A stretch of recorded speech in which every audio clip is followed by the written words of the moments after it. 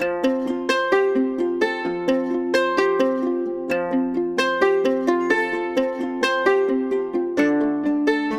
are listening to the Regeneration Rising podcast, a podcast from the Quivira Coalition about the trials, tribulations, and triumphs of agrarians in the United States.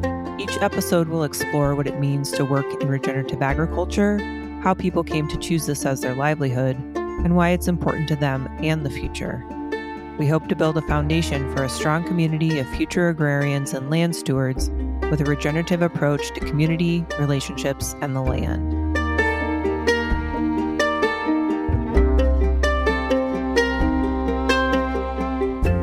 Welcome back to the Regeneration Rising podcast. My name is Taylor Mulia. I'm the new Agrarian Program Colorado Manager, and today I'm interviewing Jeffrey Van. We had an awesome conversation about his work at the Rogue Farm Corps and the Changing Hands program, and also in his personal life. He was a farmer at several different places and now helps people develop their farm business plans. So I had a great time talking to Jeffrey, and I hope you enjoy our interview.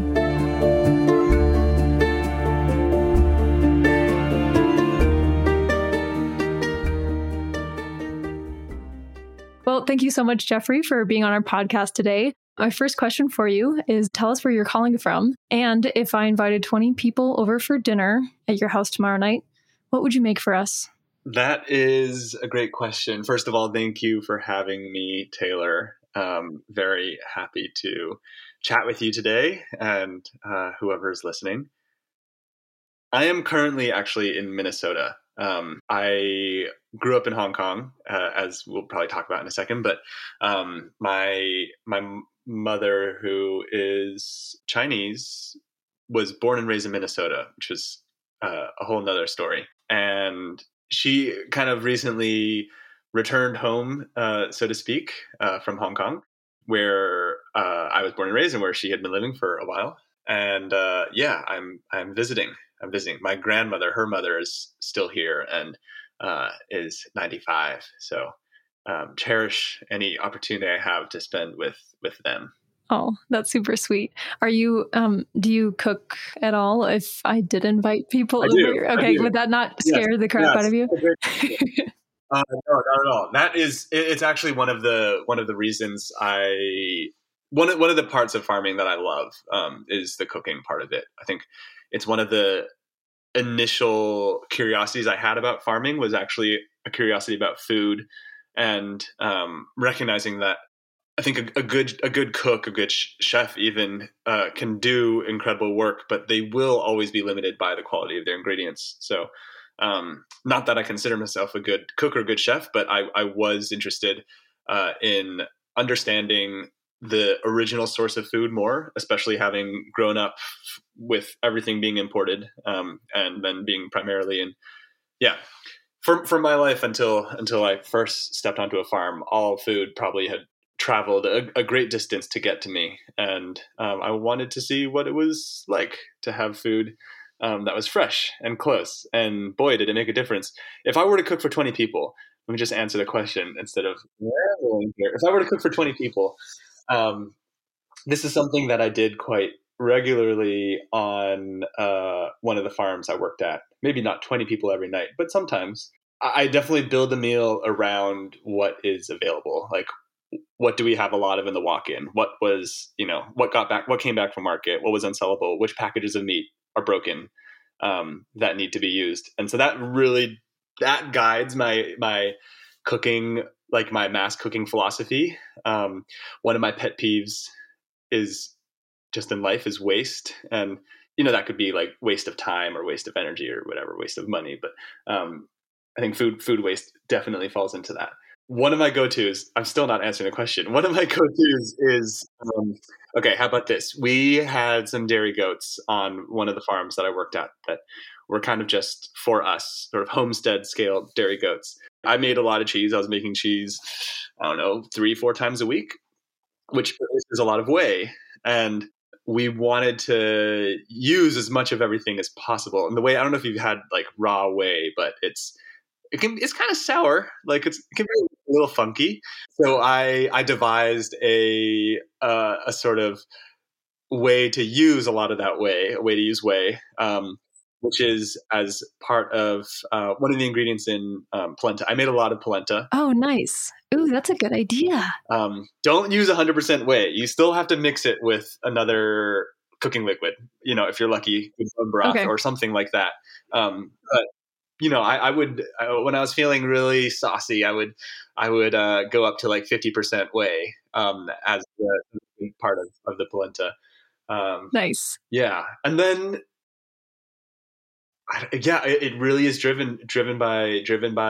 Yeah, that question's not fair. It's like, what do you have in your freezer? It depends. Yeah. But you like cooking, and that's something that is exciting to you and relates to your farming, Very right? much so. Yeah. That was the entry point for me, was cooking, was wanting to be closer to food. And I was considering at one point going to culinary school, totally different life path. And, it was through, an interesting cooking food that I found farming. And from that became, I think, aware of, how big of a world our food system is, and how, we're all inextricably connected to it. And farming really kind of sits at the center of it. And that was, around policy and labor and climate and hunger and also joy and community and so many, I think, important parts of human life. Farming, for me, sat at the center of it. So food was the gateway. Farming ended up being kind of the answer to everything. Speaking of, let's kind of go back to the beginning of if you want to start at the beginning of your career or the beginning of your life, give us a rundown. You've been all over the place and done a lot of things. So yeah, tell us your story. Yeah. Like I said, I was born and raised in Hong Kong. I truly did not consider farming as, it didn't even occur to me growing up that there were farmers, that food came from somewhere. Right. Is there an agricultural community anywhere close by where you grew up? In mainland China, there is. In Hong Kong, certainly not. I think the land in Hong Kong is too valuable as real estate, residential or commercial, to be used for farming. And that's why the city is so vertical, because you could just get more out of every acre on the ground. I think once upon a time, it probably was quite a bustling agricultural community. Certainly, good soil and temperate, and nobody really grew anything. There was like one family friend who had one like raised bed on their apartment building rooftop and grew tomatoes, and that blew my mind. I was like, could not understand how nor why. Like, it really just wasn't part of my consciousness. So I was born and raised in Hong Kong, came to the US when I was 14 for boarding school. And after college, just wanted to get out of my head and get out of cities and get into my body and, be dirtier and realer, maybe. And that brought me to northern New Mexico, just north of a small but famous town called Taos up there, where there was a goji berry farm willing to feed and house me as long as I put in half a day's work, 5 days a week. How big are we talking goji berry farm? Like, that seems, I've never really heard of that, but I don't know why there wouldn't be goji berry farms. Totally. At the time, I never fact checked this, but at the time, I think they were the largest single goji berry producer in the United States. It was like 20 acres of goji berries, maybe. So not big at all by my standards. I mean, I don't know. Maybe that is pretty big.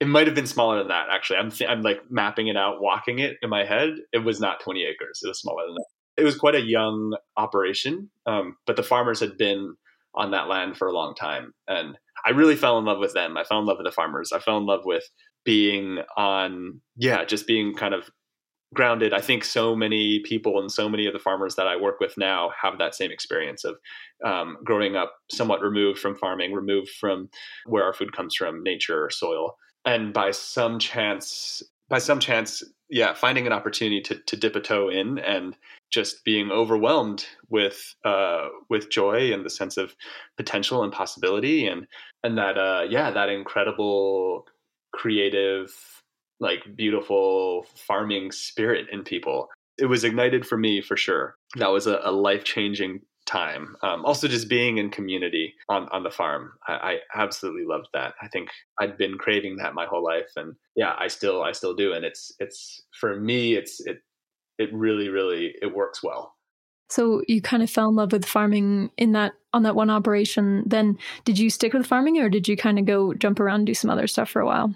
I jumped around. I actually moved to New York City for a year to work at a whole animal butchery and to theoretically learn to process whole animals.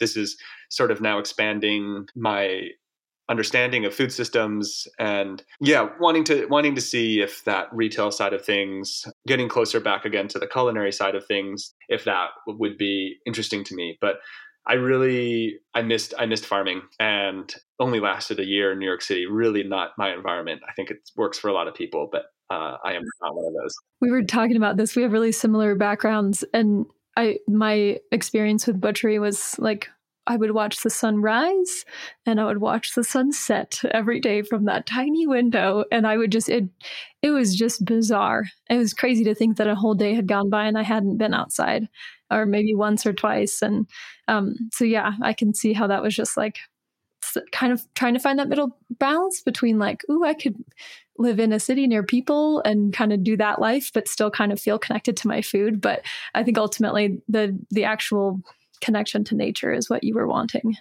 Absolutely. Yeah. And that's eventually what it brought me back.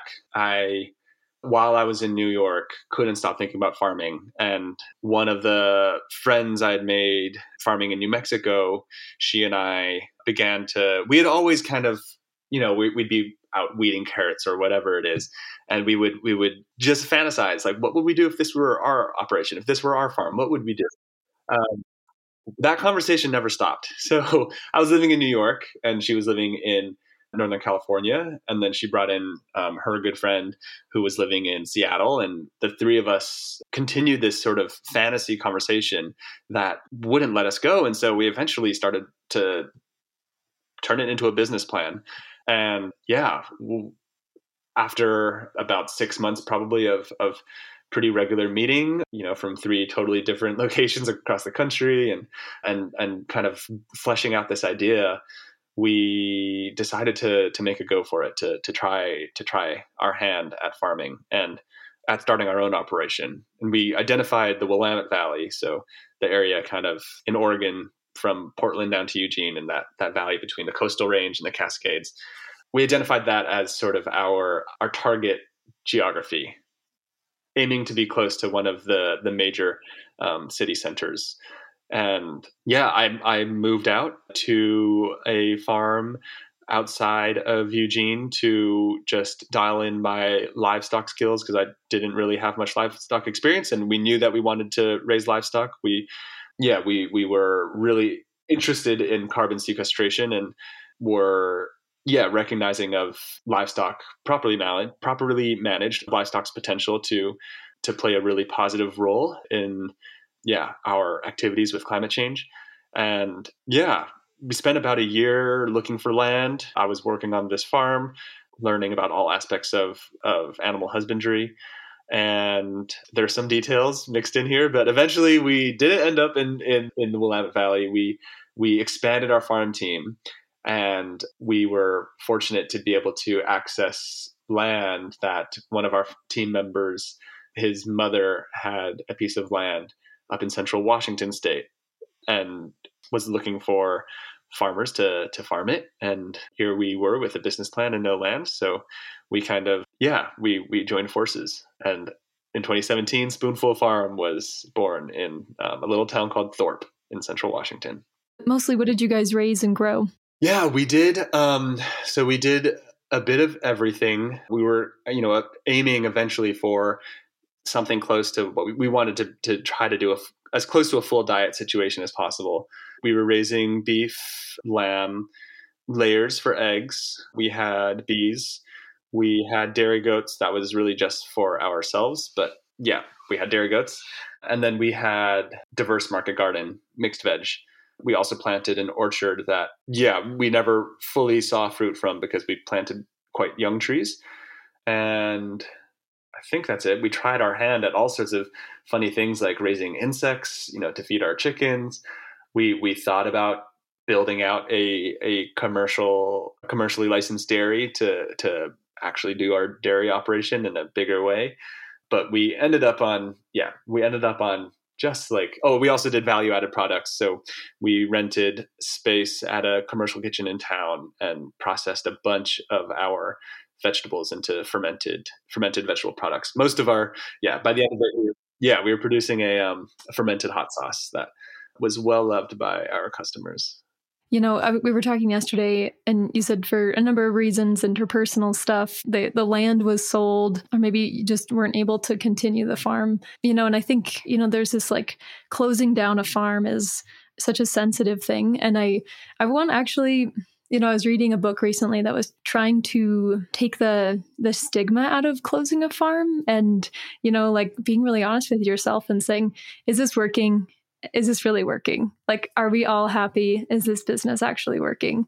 And making a decision based on that instead of based on just keep trudging forward. I think everyone has to make their own decisions. So what were your biggest lessons from that farm after you guys decided to kind of move on? Yeah, that's a great question. And I think just one note on that, and I think this will probably come up later in our conversation as well, but you're right that it feels like such an emotional, intense part of being a farm or being a farmer is closing it down. And I think that's because we really commit so much of ourselves into it. It's unlike any other conventional profession. It's your life out there, and you're generally living on farm or living very close to there. So it's completely tied to your personal community. Yeah, it's a lot, and it's emotional. I learned so much from my time at Spoonful Farm. I am eternally grateful for that opportunity. It is, for one, an experience that I bring to my current work with Rogue Farm Corps. We were very lucky in that we were incubated, like our farm project, our farm dream was incubated with very little risk to our personal selves. We were all fortunate to earn a steady salary, regardless of the farm's profitability, which we know in the first few years it's near impossible that your farm will be in the black in the first few years. Did the property owner pay you guys, or were you working off farm jobs, or what? Yeah, the property owner paid us. We were, so technically the property owner was also the business owner. And so we were all, employees. But yeah, she wasn't a farmer, didn't come from a farming background herself, so really trusted us with all of the operations and really, with everything except for the liability, the risk, I guess. So in a way, we got the best of all worlds in that situation. Learned a lot. Definitely learned a lot about farming and how it can consume your personal life, and just I feel grateful that I, left that farm with my friendships intact, but just having spoken to other farmers, I know that that's not always the case, that times the farm does drive people apart. And that's really sad to me.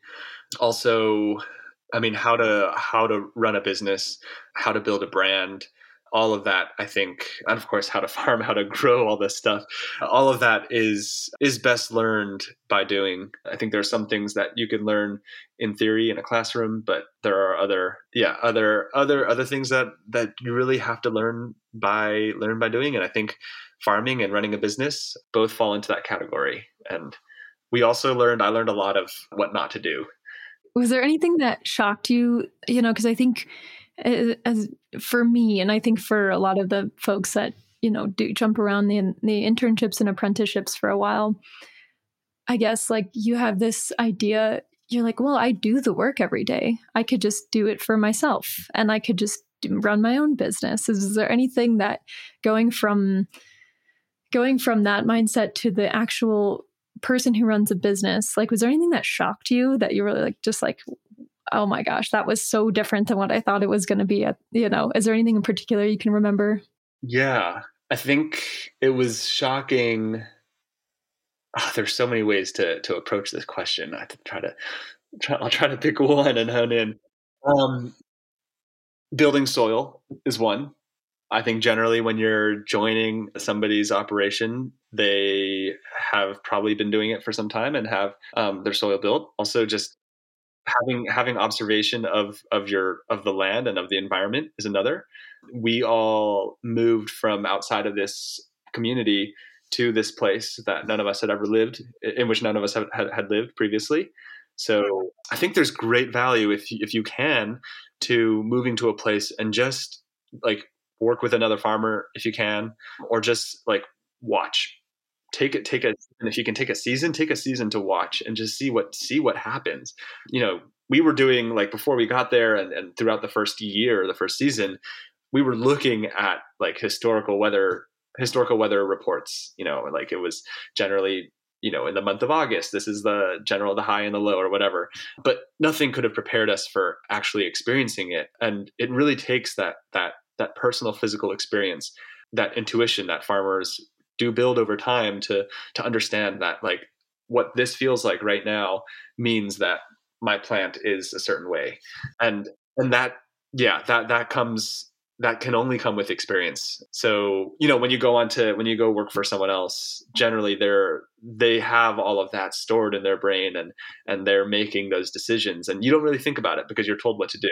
When you're farming for yourself, you have to tell yourself what to do and make those decisions. And it gets hard. So now you're working at Rogue Farm Corps with the Changing Hands program. Do you want to talk about your job and your motivation for doing the work you do now? Yeah. So Rogue Farm Corps, our mission is to train and equip the next generation of farmers and ranchers in Oregon. And Rogue Farm Corps for a long time its primary activity has been training programs. So really looking for, again, going back to this sort of theory of education, it was a couple of farmers who weren't born into farming families, who wanted to farm, and they were looking for an opportunity to learn hands-on, which they believed and which I believe is the best way to learn how to actually farm. And it was in the Rogue Valley, so Southern Oregon, hence the name Rogue Farm Corps. They kind of strung together intern programs, which eventually expanded across the whole state, sort of bridging host farms who have sort of that learned perennial wisdom of being farmers with interns, people who are coming into farming for the first time. Yeah, that program grew and expanded, and we developed a curriculum to support host farmers. I think it's just because someone is a good farmer doesn't mean they're a good teacher. And that's something that we wanted to make sure that our interns had a complete sort of educational experience on these farms. So the program continued to expand and grow more robust and also grow more complete and holistic. And we realized that we were training these farmers. We expanded it to have an apprenticeship program, so sort of a next level after internship sort of training program. And we realized that we were training all of these people to be farmers, but there was still a huge step missing, which is, how do you start a farm business? How do you find land? How do you find capital? Again, like working with people who aren't inheriting the resources to start farms, whether it's inheriting land or inheriting the capital resources to buy land, just like from the beginning, from the outset of the mission, working with people who are inheriting, say, farming knowledge or farming experience. So the Changing Hands program, we're focused on farmland preservation really through the lens of keeping farmers on the land. And we work with the senior generation of landowners. There are a lot of them, and there are increasingly more. The average age of a farmer continues to increase. I think nationally it's in the 70s now. So we're expecting in the next 20 years nationally, and this trends in Oregon as well, we are expecting 2/3 of the farmland in the state to change hands in the next 20 years, which is a huge opportunity for new farmers to take the reins and continue farming, or not. If we're not proactive, if we're not prepared, it becomes an opportunity for development, or an opportunity for private non-farming landholding, or an opportunity for the bigger conventional growers to buy it and in my personal belief, apply farming practices to the land that create more problems than they solve. So yeah, the Changing Hands program. Right now, we're working primarily with beginning farmers, sort of hitting that target population of people who are sort of in the first few years of farming, or maybe getting ready to start their own farming operations, and helping them work on their business plans, helping them understand different options they have for accessing capital, different options they have and strategies they have for accessing land. Yeah, we're a small organization, which allows for us to be nimble. I think it's interesting. One of the reasons that I was like so fired up when we were talking about you have this personal experience, like you went at the farm with a business plan in your hand, and you were like, granted, you were planning for it to happen in the Willamette Valley, which has a little more water and a little different climate than what you actually went for. But, you take what you can get. So you have this personal experience with building a business plan and going for it. And now you're training these, and at least, I guess not training, but you're helping them find resources that will help them in the process of doing their own thing. What are some of the biggest sort of pieces of advice that you share with people? I know I took a couple notes from when we were talking, and I loved your first one. Actually, I love all of these. Don't try to do everything yourself. So do you want to expand upon that? Sure. Yeah. And I have I appreciate you taking notes, and I have them open here as well. Yeah. You had such great points when we talked earlier. So yeah, I wanted to make sure that we mentioned them all. So yeah. So don't try to do everything yourself. Go for it. I think that there's a massive misunderstanding, a massive myth in this idea of an American farmer, of what that person looks like, of what that person does. And I think part of that extends to this idea that you have to overwork. Like work is glorified, especially in farming, and that, it's you against the world in a way. And I just find that as an idea, and also out of practice, I find that unsustainable and also just ineffective. Honestly, I think that yeah, having a farm team brings so much goodness to a farm life, and to a farm business, a farm operation. Not only are you able to share the burden of the work that you must do with other people, which I think is huge, and gives you some insurance for unexpected happenings, just having more bodies, but also we're all good at different things and we all enjoy different things. And I think it's important to listen to that, because if we force ourselves to do things that we're not good at or that we don't enjoy, we'll do them badly, or we won't want to do them anymore. And both of those lead down on that path towards a farm failing. So bookkeeping, for example, I mean, this is something that comes up a lot with the farmers that I work with. It was something that came up for us when we were farming. We had some farm team members who loved spreadsheets. And so like that was easily their job. But what about like taxes and like taking care of payroll and all of these things? Well, no one wanted to do that. So we outsourced it. I think that was a good move. And that's something that I encourage all of the beginning farmers that I work with to consider. If you don't, you don't know what you're getting yourself into. Exactly. Yeah. I mean, we've made this mistake in so many ways, and for some of them the stakes have been small, and for some of them the stakes could have been much larger. For example, raising insects, that was a really low stakes project, but we just wanted to see, and we realized very quickly that we did not know what we were doing, and so we stopped because we didn't want to waste our time doing that.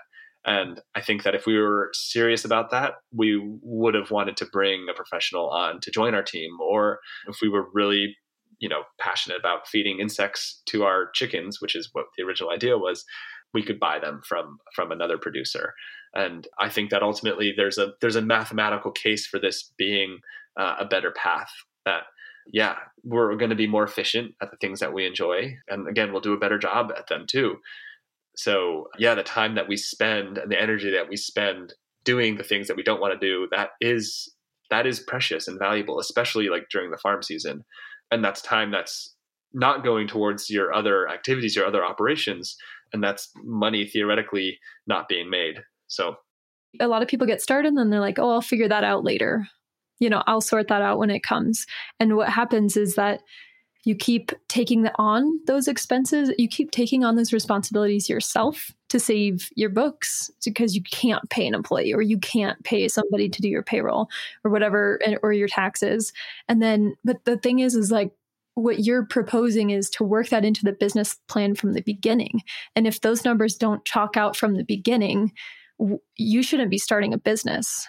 And like, I understand like that is so easy to say, and it's so hard to get those numbers right from the beginning. I think that's something I had a really hard time with myself. Like, I didn't even know how much feed a pig eats in my climate, in the breed that I happen to get my hands on. Like, how much feed does that? So the numbers going into the business were really tricky to pin down.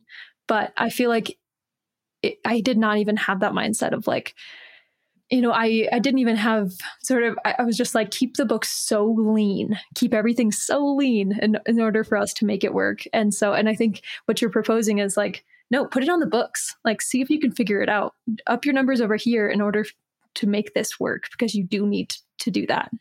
Totally. There are a lot of good ideas out there around the lean farm and all of that, but nothing compares to actually running the numbers, and the risk that you take running the numbers, the cost to you running the numbers before you get kind of wrapped up in a farm operation is your time.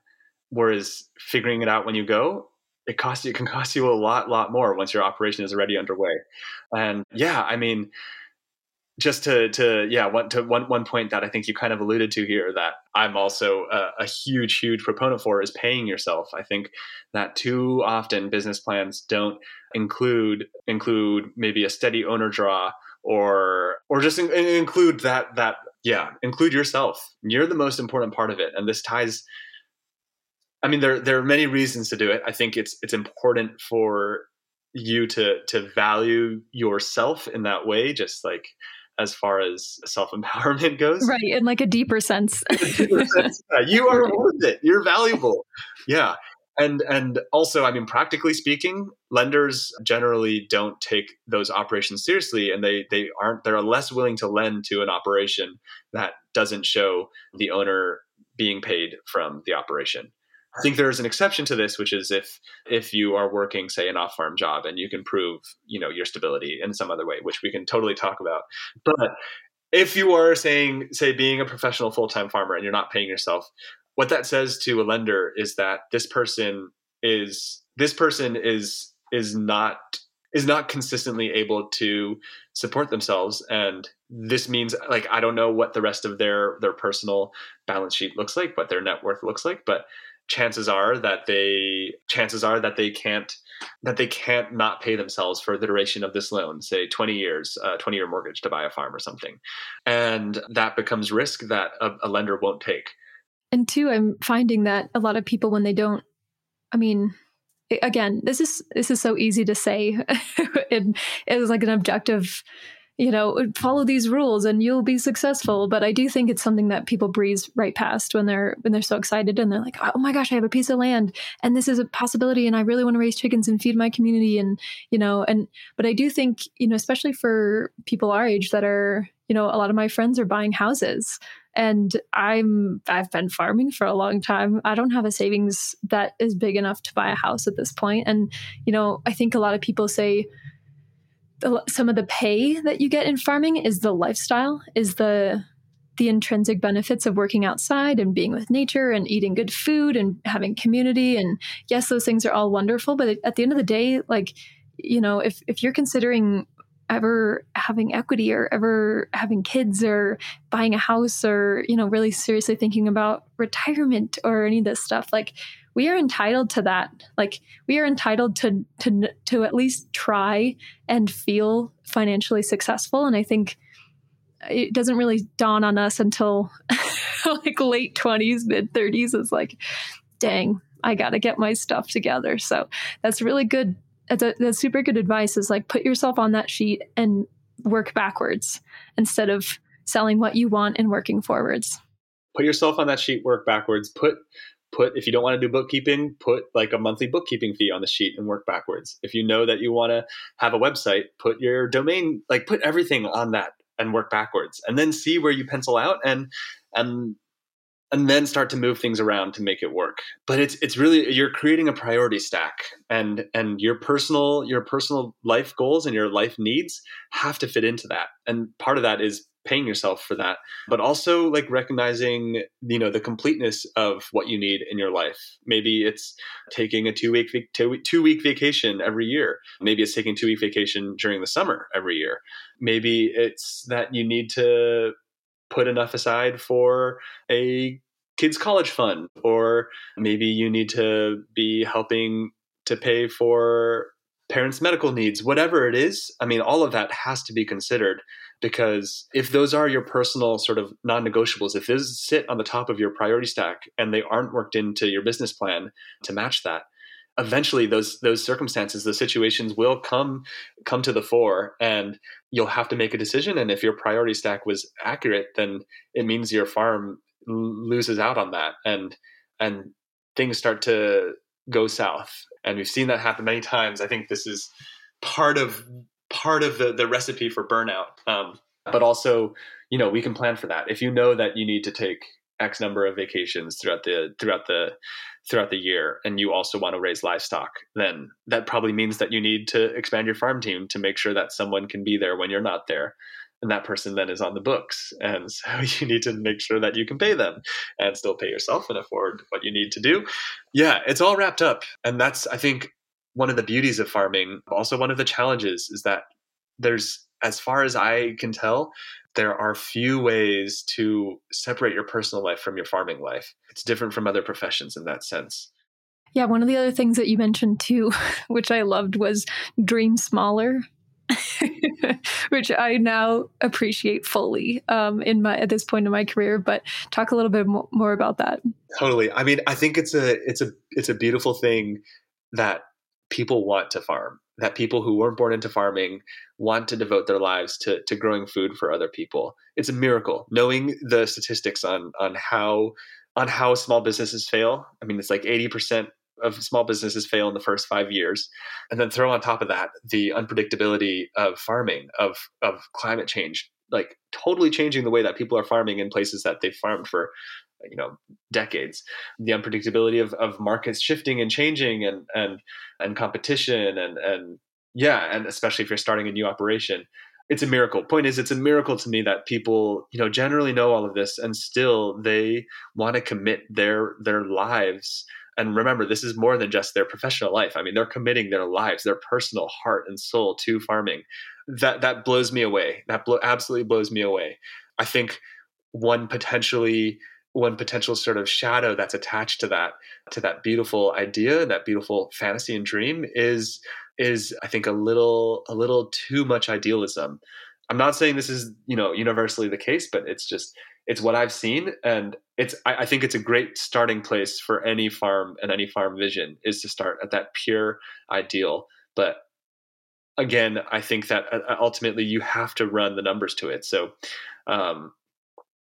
your dream is probably big at the beginning, and it's good to log that. And the farmers I work with, I make sure that we start at that place, at that big dream, and that's written down somewhere so that they don't lose that, because that's the heart and soul and like the spark of farming in people. And I just have no desire and no, it's just not, it would be a true crime to extinguish that in people. But I think the job then is to dial it in, and you're still dreaming, but just dreaming smaller, dreaming practically.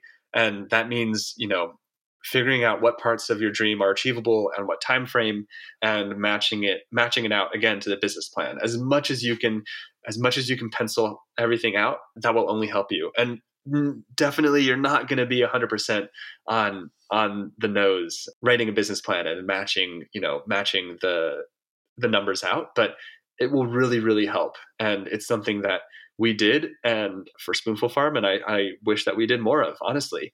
Every time we did it, it felt like a chore and it felt painstaking, and we just wanted to like grow the stuff and sell the stuff. But we learned a lot of lessons by actually sitting down and crunching the numbers. With chickens, for example, we were selling eggs in the full production season when the chickens are all laying heavily and fully. We were selling them for $9 a dozen, and on the off season we were selling them for $10 a dozen. We had 300 birds. We were buying grain from a local grower who was all milling it and shipping it to us in big totes himself. And all of our inputs were what we thought they were financially, economically efficient. And we thought that, at the cost that we were selling the eggs for, always sold out. There was never a single unaccounted dozen. We thought that there was no way that our egg operation was unprofitable. But we went through the exercise of doing a feasibility study or a know your cost to grow study on our egg operation. And we discovered that we would have had to, at our current prices and all our current inputs, we would have had to expand our operation by nearly 200%. We would need like 900. We would have had to add 600 birds. Crunching the numbers was the only way we were able to see that. And, we were able to like play around with different scenarios to try to like, what if we raise the price to a 10 and 11 instead of 9 and 10? What about 11 and 12? And sure, like that helps, but it's that type of mapping out that helps you determine where you are. And we could have raised the price to like 13 and 14, keeping our current flock size, which was what we wanted to do. And that would have made the chicken operation profitable. But then the question becomes, will people still buy the eggs for that price? And we were not sure. Yeah, you drop an egg on the floor and there's $1. It's tragic. Yeah, that is tragic. It makes egg collecting a whole different activity. It does. Totally. Yeah. And yeah, I think it's so interesting too. Were we talking about, did you guys had you allocated overhead for that too, or was that simply just the cost of goods sold? Yeah, that was the egg operation in isolation. So no overhead factored into that, no marketing and sales factored into that. Labor was factored into that. Like just chicken labor, but not the labor of going to market and standing at the farmers market booth 3 times a week. Granted, we were selling meat and veg at the same places, so we always. It's hard to calculate that. Yeah, whenever we had each of our enterprises separated on their own they had their own sort of categories, and we had we separated them on they were like their own tabs in a spreadsheet essentially. And then we had the labor tab, the overhead tab, and the marketing tab as their own tabs. And what we did is we estimated how much of our labor went to each enterprise, and we had that flow into those other enterprises. Same with overhead, same with marketing, if that makes sense. Okay. Yeah, so totally. They pay for a share, like their fair share of the kind of whole farm expenses. Right. And that's so wild that you guys are like $10 a dozen is so wild for my area. I mean, I even live in a pretty wealthy area and people still like balk at the $8 a dozen that I pay. And so, yeah. And it really goes to show too, I mean, that probably was the best for the land. Like you guys are in a pretty dry area and you can do such great things with that mobile coop and strategically graze and strategically get, weed mitigation and all that. And, what's best for the land sometimes really isn't the best option, even now, if that's heartbreaking. Totally. And this is all I should say. Like, I think you're right. It's best for the land. And it's, to me, the failure here is systemic. The failure is that our food, the cost of our food is warped by larger sort of systemic forces. Food is too cheap, which is kind of a controversial thing to say, but generally food, like the food that we see in the grocery store, the mass-produced food, which I understand is a need, like we need to feed people now. So I'm not going to get into a whole conversation about, but what it doesn't account for is beyond being a lot of the food that we see in the grocery store being subsidized heavily, it is also never accounting for the environmental costs, nor maybe the public health costs that it definitely does. I mean, you can quantify those costs that they have on our communities, on our society at large.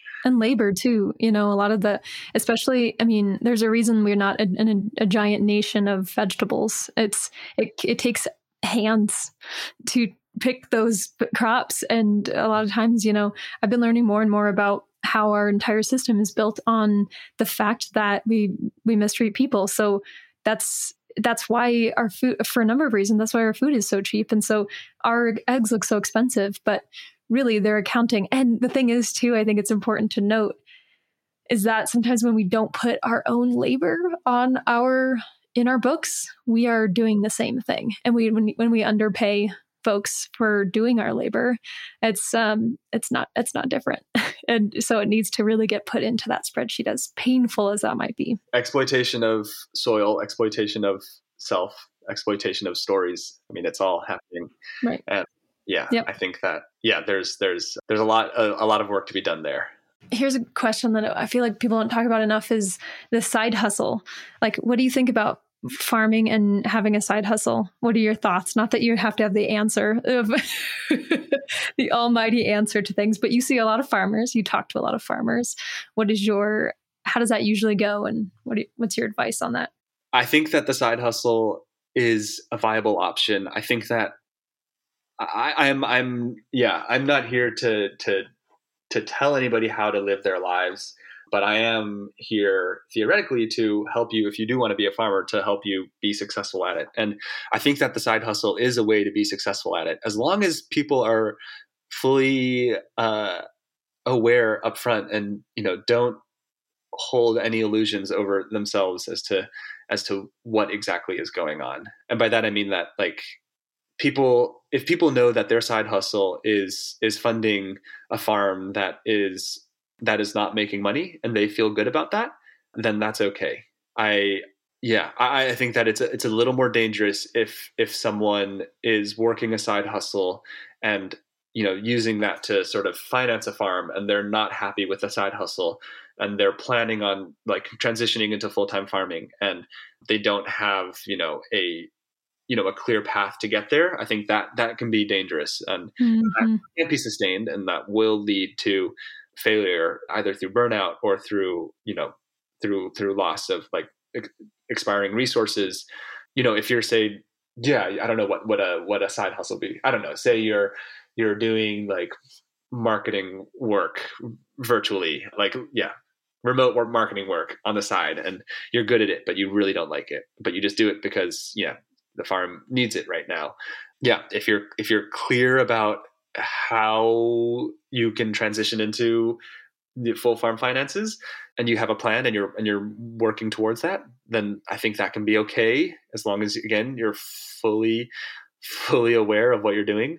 Or alternatively, maybe you do remote marketing work and you absolutely love it. You do that 20 hours a week, and then you spend the rest of your time farming, and you go to farmers markets, and you have this farm business that is not making money, but not losing that much money that you can't make up in your other job, and you're happy, then that's okay. That's great. I feel good about that. But yeah, I feel like, recently I've sort of shifted my thinking, and like maybe there is a way for us to experience farming and fill that cup without necessarily having the farm, like having your own farm. And so I've just been thinking about like what would happen if you shared your energy with another farm that was already rocking and rolling and already had those systems in place and had infrastructure, and was, you could latch on, offer your skills, get some farming in, like fill that, see some sheep, get out there, build some fence, like help with lambing, feel like that is if that's your life's passion, you are getting involved in, but you don't actually have to do the thing yourself. And so that's kind of one of sort of the new, I'm trying to crack this nut. I guess what I'm saying is like, I'm trying to figure this out. Like, how do we do this? Who's doing this right? And that brings you to my next question is like, I mean, in your thinking and your experience in this job, what do you think is like what do you see as like creative solutions or like ideas that people have that are sort of working, maybe need some tweaking, but like, what is the industry? Where is it headed, and what can we hope for? That's a great question. I love that. And I think that there's a lot of interest in the farmers that I work with. There's a lot of interest in collective models and collaborative models of farming.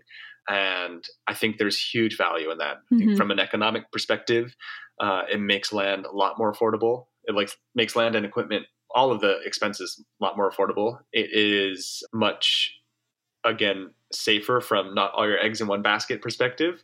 You're just going to be more resilient as a farm and as a farm operation that way. And yeah, and I think that it gives people theoretically, with that resilience, space to breathe a little more and a little less pressure. I think the flip side of that, and the flip side can be a real positive and real joy, or it can be, tricky, and eventually it can be, I think, a deal breaker. But that's interpersonal relations. Then the flip side of that is you have to figure out how to work with other people, who you're going to work with, and how you're going to work with them. If you can crack that nut, then I think that farming can look entirely different. Right.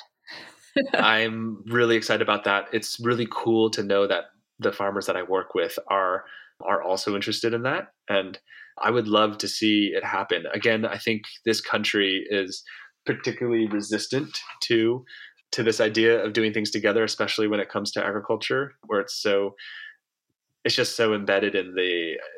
Oh, it's that rugged individualism. It's that American flag and the red barn. My red barn. Exactly. My red barn, my white truck, my rugged individualism, and my tractor, right. And I'll die on my tractor. And yeah, that I think that might have worked for people for some time. What people don't talk about is that generation of farmers inherited their land or were able to purchase the land for very, very cheap. That's just not the case anymore. I think that the way that a lot of those farmers were growing food and what they were growing also don't reflect the future of farming. I think the future of farming is far more creative, far more in tune with nature, far more responsive to climate change, far more inclusive as far as identities, like personal identities go. And that is really exciting to me. I'm thrilled to see that be the future of farming.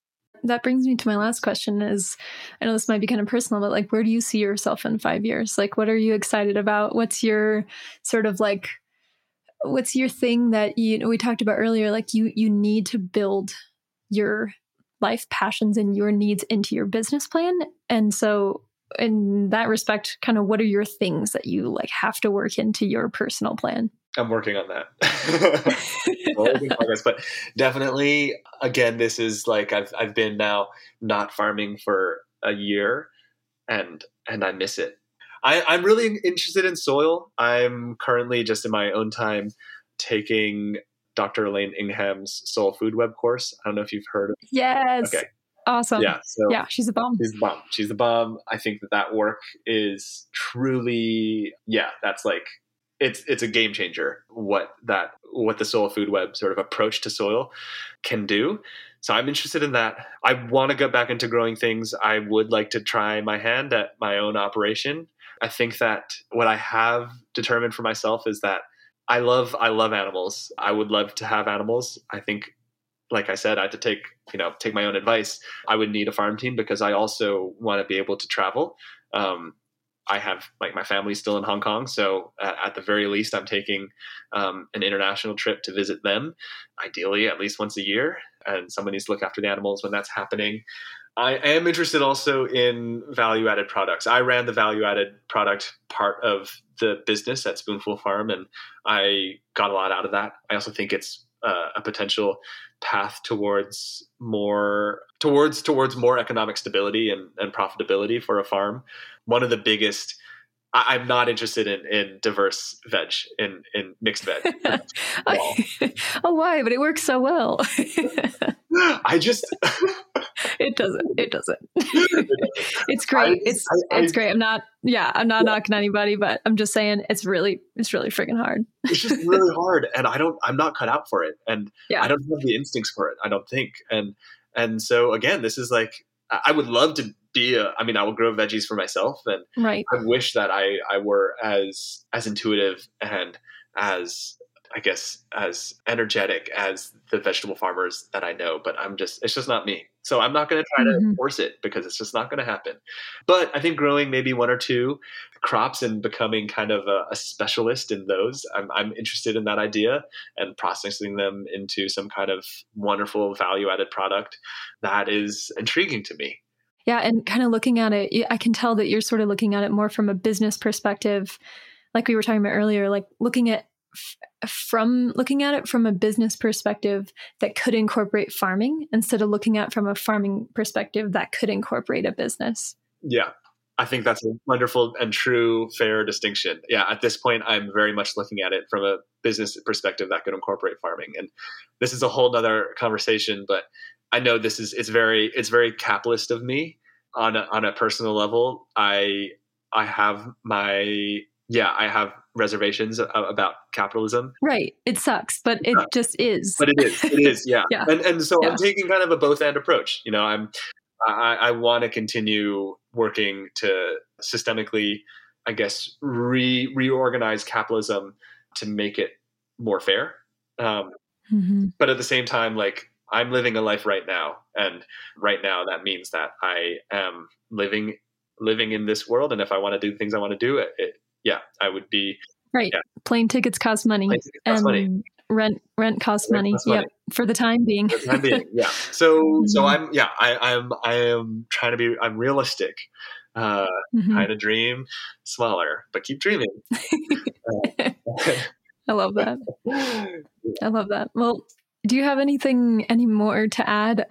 If you want to plug your organization a little bit more, or if you want to add anything more, any thoughts that came up? If not, that's totally fine. But I just wanted to see if you wanted that space. I will say, if anybody is interested in being a farmer in Oregon, you'll find us pretty quickly, I think, when you start looking for organizations. But if not, Rogue Farm Corps, roguefarmcorps.org.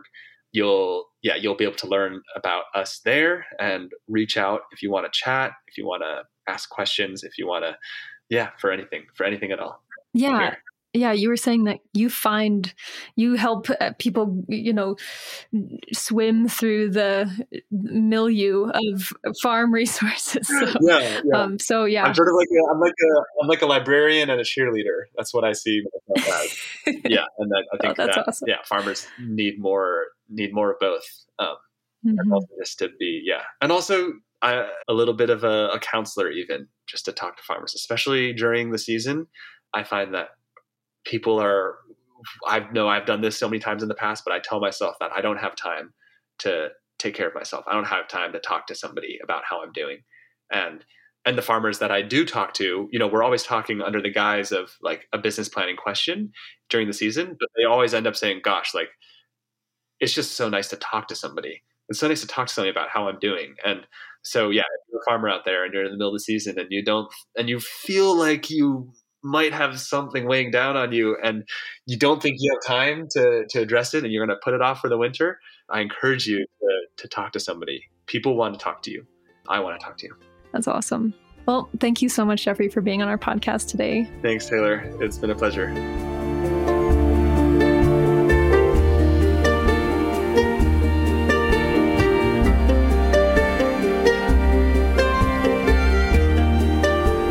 Thank you so much to Jeffrey for being on our podcast today. If you haven't already checked out Rogue Farm Corps, they're awesome. Go online, check them out. They're on Twitter, Instagram, and Facebook at Rogue Farm Corps. That's ROGUE Farm CORPS.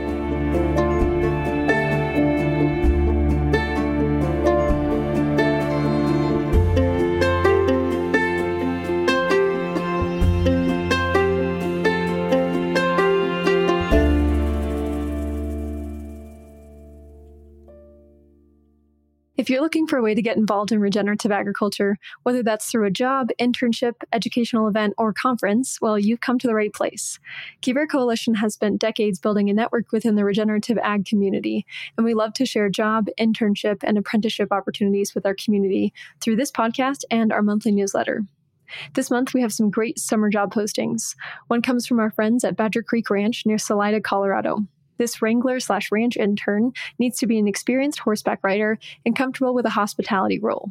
During the internship, there will be opportunities to work on your horsemanship, stockmanship, and help with ranch work, such as fencing, feeding livestock, land health projects, and much more. They're about 45 minutes outside of the fun town of Salida. And another opportunity we have is the Apricot Lane Farms apprenticeship. These are the folks that Shalini Kara, our last interview guest, she works here. So this would be a great opportunity to get to know her better and be under her leadership. They have an apprenticeship that opens every fall and winter, and it's an educational experience that offers aspiring farmers a paid opportunity to immerse themselves in regenerative ag. Apprentices live and work on the land and leave with a deep understanding of the ins and outs of the farm ecosystem and how it functions holistically. Over 6 months, apprentices rotate spending time working with various farm teams: soil fertility and biodynamic compost, native habitat restoration, holistic livestock and poultry management, market garden, culinary, and more. So if you're interested in this, their deadline is coming up really soon. So it's Saturday, April 30th. So be sure to look at our newsletter and get them more information so you can apply. And last but not least, please check out Quivira's incredible list of educational opportunities this summer. We have so many awesome in-person workshops and different events, field days, and all that. We have one about biochar, wildlife and water, and other soil health events. So you can check out their awesome list at quiviracoalition.org/events. And every month, like I said, we include these job postings in our monthly newsletter. So if you don't already receive this newsletter, visit quiviracoalition.org and you can sign up right there. And to see a copy of last month's newsletter or to read any of the ones before that, you can see all that at quiviracoalition.org/newagrarian/resources. And finally, do you have a job opportunity that you'd like to share yourself? Send it to us at newagrarian@quiviracoalition.org so we can include it in our next newsletter and podcast.